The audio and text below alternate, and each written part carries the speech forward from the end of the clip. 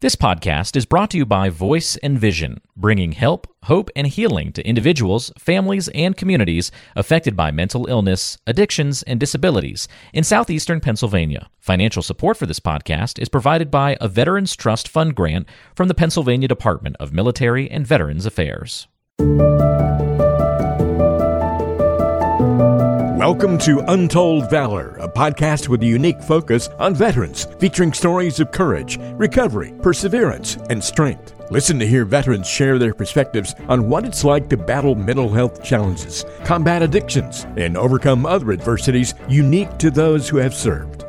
It's time for another edition of the podcast. It's Untold Valor, and as part of the conversation we've been having here this month, we're talking a little bit about advocacy and maybe the legal side of some things. And so we've got a very special guest here, Richard A.J. Prebil, Esquire. He is a supervising attorney of the Veterans Advocacy Project at Legal Aid of Southeastern Pennsylvania. He's going to be talking with us about that. So welcome in, Richard. Thanks for being here.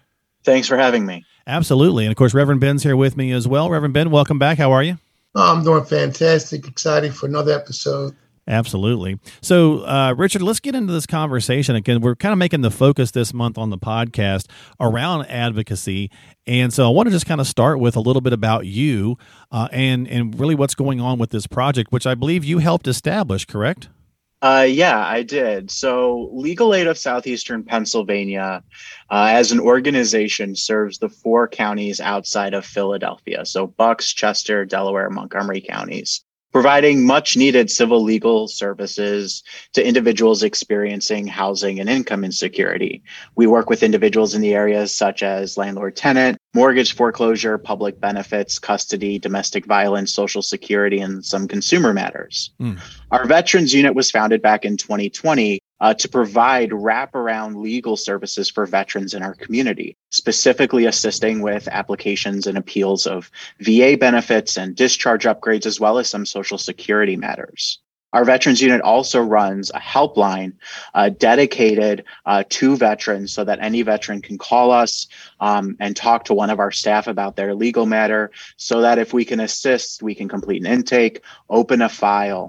And in addition to the 4 counties that we serve, through a partnership with another organization, the Veterans Multi-Service Center, we serve an additional 16 counties in central and northern Pennsylvania, assisting individuals there with VA benefits and discharge upgrade matters. Legal Aid is one of the only full-time legal service providers with a dedicated veterans unit in our service area, and only one of 2 in the entire state of Pennsylvania. Wow. Through ensuring access to legal services, to civil legal services, income stabilizing advocacy through VA service-connected or pension benefits or Social Security, Legal Aid has been able to help stabilize housing for veterans in crisis. We work a lot of the time with individuals who are low income, with individuals who are experiencing or at risk of experiencing homelessness. I gotcha. That's fantastic. And so you've been doing this for a couple of years now, working through this, helping folks. What is the main, I guess, focal point that you guys often encounter? Is it around homelessness or income security that veterans are struggling with? Yeah. So, I mean, the individuals that we primarily work with, it is obtaining income. We generally work a lot with our partners, the Veterans Multi-Service Center or the Community Action Agency of Delaware County. We work with individuals who are at risk of homelessness or who are experiencing literal homelessness. So one of the big things that we do is work with these partners to be able to help individuals get that income and then hopefully get housing through one of our partners. We don't help them obtain that housing. But for example, I worked with a veteran who was staying at one of the shelters on the Coatesville VA Medical Center campus. And in talking with him, it was very clear that he was not able to work. Okay. And so I worked with him. He was already receiving VA benefits. He wasn't rated at 100%, but him and I worked together and we were able to increase his VA benefits to 100%. And he was able to get Social Security as well. We applied for Social Security and he got that. So he went from about $1,500 a month to almost $5,000 a month in income. Wow. So he was able to find housing. He was able to work with the people at the VA to find housing, and then focus on, when he was able to move into his new place, he was able to focus on his sobriety, his mental health, as opposed to worrying about where his next paycheck is coming from. So that was really important for us as we were working with him to make sure that he was safe in the place that he was at. That's a massive, that's incredible. Ben, we talk a lot on the show here about the mental aspects and PTSD and some of the emotional stuff. We haven't done a lot of focus there, but that brings up a great point that Richard had. If you're worried about when you're going to eat next, how can you get healthy, maybe mentally, right? So fixing some of the financial side can really go a long way. Absolutely. Yes. You guys are in stereo. Yeah. So, Reverend Ben, do you see that sometimes? Do you see when vets come in to talk with you and they're just looking for some counseling and someone to talk to that, is the financial concerns, are they just as high as the addiction concerns or something like that? Listen, all that and environmental factors involved, because if you're dealing with a person and they come to you and you sit there and you may feed them right then and there and give them encouragement, but when you go home, they go back to the darkness where it came from. Mm. So to be able to have an alternative for that person is definitely a motivator for a person to know that they're going to a more better environment other than when they left. And Richard, I think you can attest to that. For sure. And I mean, going off of that point where kind of the finance and the mental health kind of play off of each other, I was working with a veteran who he had applied a couple of times with the VA and he'd been continually denied, and seemingly no one really believed the trauma that he experienced in his military service. He was ready to give up. He literally told us so we were able to get him benefits. He got probably around $50,000 in retroactive benefits from the VA. And he told me after that, he was like, "You saved my life." Wow. I had a plan and I had intended to carry out a plan of committing suicide before the end of the year. Oh, wow. Jeez. And because of the money, because someone believed him, because he was able to get connected to services, because he was able to have that money to live his life and not worry about being evicted, he felt comfortable to continue to live. And I think that that's it's honestly, when he talked to me about that, it wasn't something that I had thought about as being that life-saving, that money being that life-saving, but it made me pause and really think about what he had said, and really realizing that when we hear someone, we listen to them, we advocate for them, we really have the ability to save their life. That's wild. Yeah, that would rock me to my core, right? Yes. That someone was that close and you're able to make that impact for them. I want to ask you a question. In dealing with the benefits, I know often that even myself right now, I'm waiting for benefits, and it's been several years. Do you find that as a barrier in your what you do for veterans, that waiting period, or do you do things to expedite that a little bit? So there definitely is a waiting period. We generally try to make sure that when we're submitting claims for veterans, we're submitting them in the most fully developed way possible.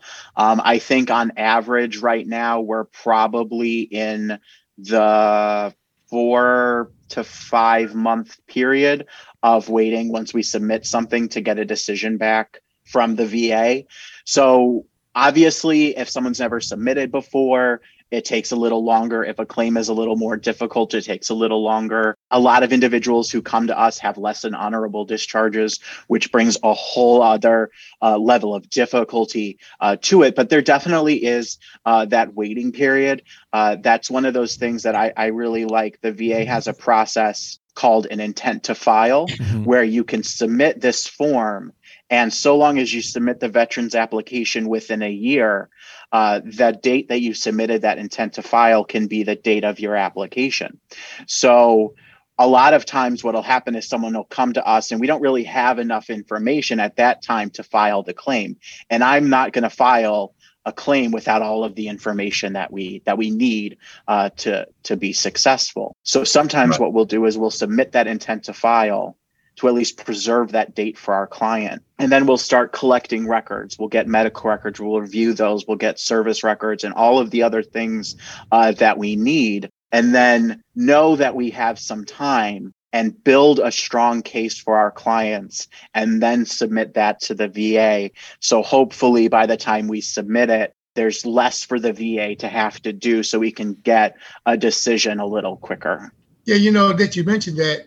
Do you also find that was that my personal experience, that often the VA, like some of the people that work there, I'm not trying to badmouth them, don't know their own stuff. They don't know their own mandates and things.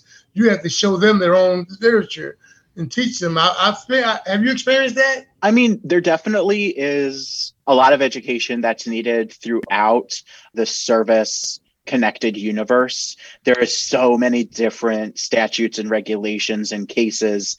And I mean, I've been doing this work for probably going on about 6 years now as a lawyer. I did it as a law student for a few years as well. And I teach it.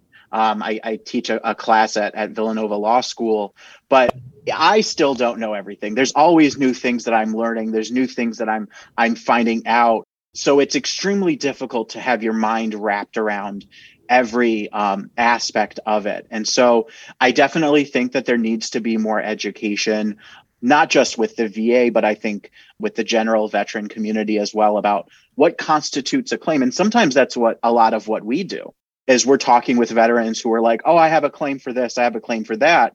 And as we talk with them, we're like, but maybe not. And like we kind of talk with them about that, not to try to say you don't have a claim, but to kind of explain that maybe it's a more difficult claim, maybe it's not one the VA would grant.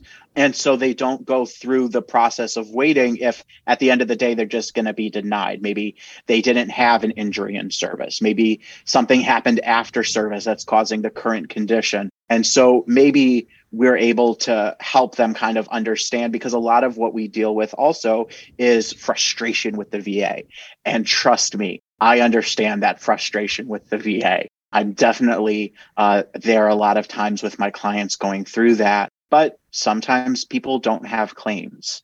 And so a lot of what we do is work with individuals to try, for those who have claims, to really make sure that they are the strongest possible to make sure that they're able to get the benefits that they've earned.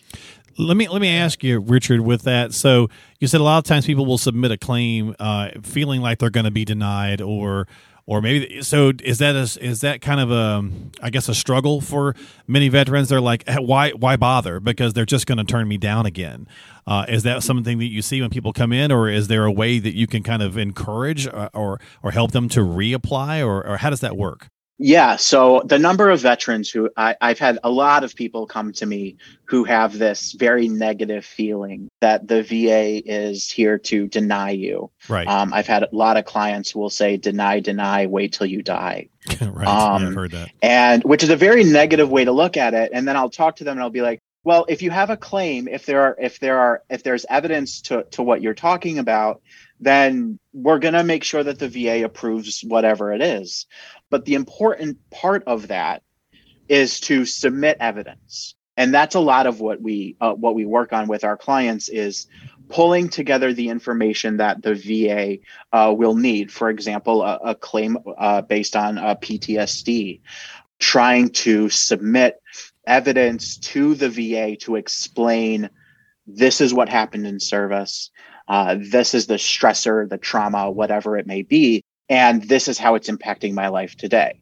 Not everyone does that all the time, or not everyone does it in a way that is going to provide the VA with the most information to be able to grant that benefit. So a lot of the time we're looking at those kind of statements. We're collecting medical records outside of the VA system that the VA does collect, but sometimes we can help them collect those so the process is a little quicker. So a lot of what we focus on is evidence gathering to make sure, as Reverend Ben had said, that we're not waiting that long period of time, but we're getting the information to the VA as quickly as possible. Gotcha. So a lot of times we offer various different things here on the show. We put up resources and show notes and things of that nature. Is there anything you kind of like to place you might not like to direct listeners to go to? And of course, we can put links again in the show notes. But any kind of resources that might be helpful, and also just kind of any kind of final thoughts from your end on how to even approach this topic, because for some veterans they don't even bother to, or they don't know, right? They just don't know that they can even maybe get some of this help. So in regards to resources, I think one of the good ones, obviously our website is a great place to go. We have a lot of resources there. You can find us at lasp.org/veterans. That provides a lot of information about what we do at Legal Aid, and then some information about veterans benefits and discharge upgrades in general. If you are looking for some assistance on any legal issue, non-criminal, on any legal issue that you may be having, you can definitely feel free to call us. Our veterans helpline is going to be 610-283-0884.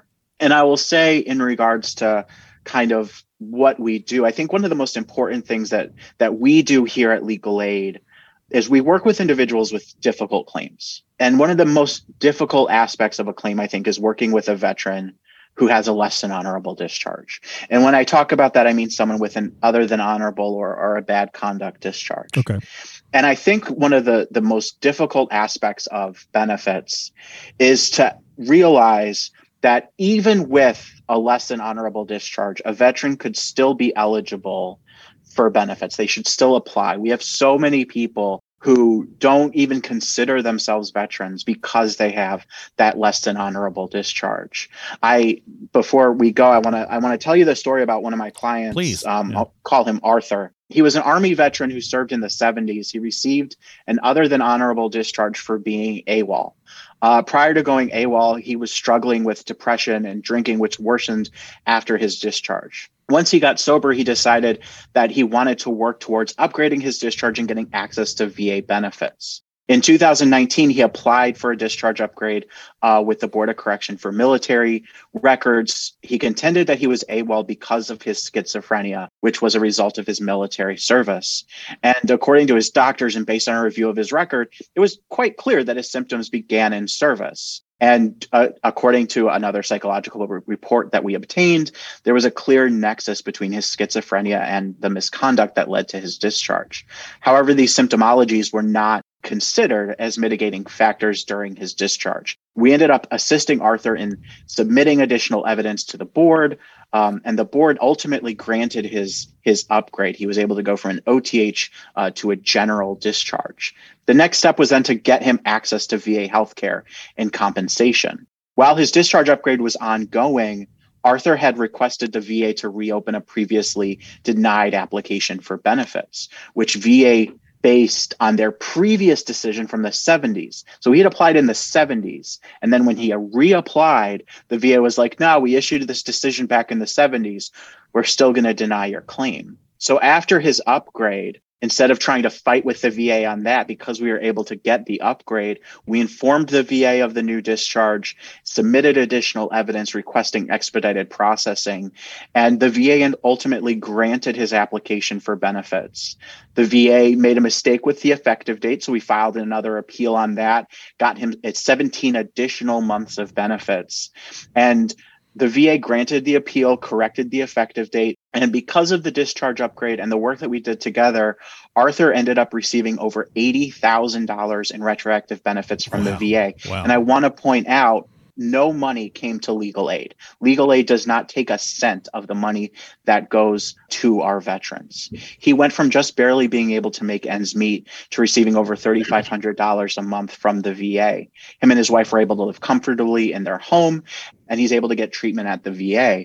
And what I think that this is important to talk about is because a lot of people feel that they can't go through the VA process if they have a less than honorable discharge without going through that discharge upgrade process. And I always want to pause and say that there are things that the VA is required to do before denying a claim just on a less than honorable discharge. And I think when Reverend Ben was talking about education, when we were talking about education, I think that's one of the most important areas of education that we have and that we can provide because it's so important to make sure that individuals know that just because they have an OTH does not automatically mean they're going to be ineligible for benefits. There are things that we can do. And I hope that people would feel comfortable to talk to people, whether or not it's us, talk to people about what's going on and try to access the benefits that they have earned. That's an amazing story. So thank you so much, Richard, for sharing. Thanks for being here and sharing some this conversation, resources, everything today. We certainly appreciate it. Again, that info was lasp.org/veterans, and we'll put that in the show notes as well for folks to be able to check that out if they'd like to reach out to Richard and his team. Richard, thank you so much. Absolutely. Thank you so much for having me. Yeah, definitely. Great stuff. Great information. We'll have resources up at the end, as we always do here on the podcast. And so make sure you subscribe to the show on Apple, Google, Spotify, whatever platform you like using, so that you can catch news stories as well as information and hopefully resources as well. And we'll see you next time here on Untold Valor. You've been listening to Untold Valor by Voice and Vision. We hope you found the information and resources discussed today helpful. As always, thank you for listening and for your support. Remember to stay connected with us through our various social media platforms, including Facebook, Instagram, and YouTube. Don't forget to visit the website, voiceandvisioninc.org. That's voiceandvisioninc.org, where you can sign up for our blog and find free resources and information on upcoming events, webinars, workshops, and get support. You can also access our free help and hope guide for individuals and families struggling with substance use and addiction. If someone you know is struggling, please reach out for help because you and your life matter. Remember, the National Suicide and Crisis Lifeline is available to you at any time by dialing 988. We are all ambassadors of hope and recovery. And if you want to share your story, please contact us.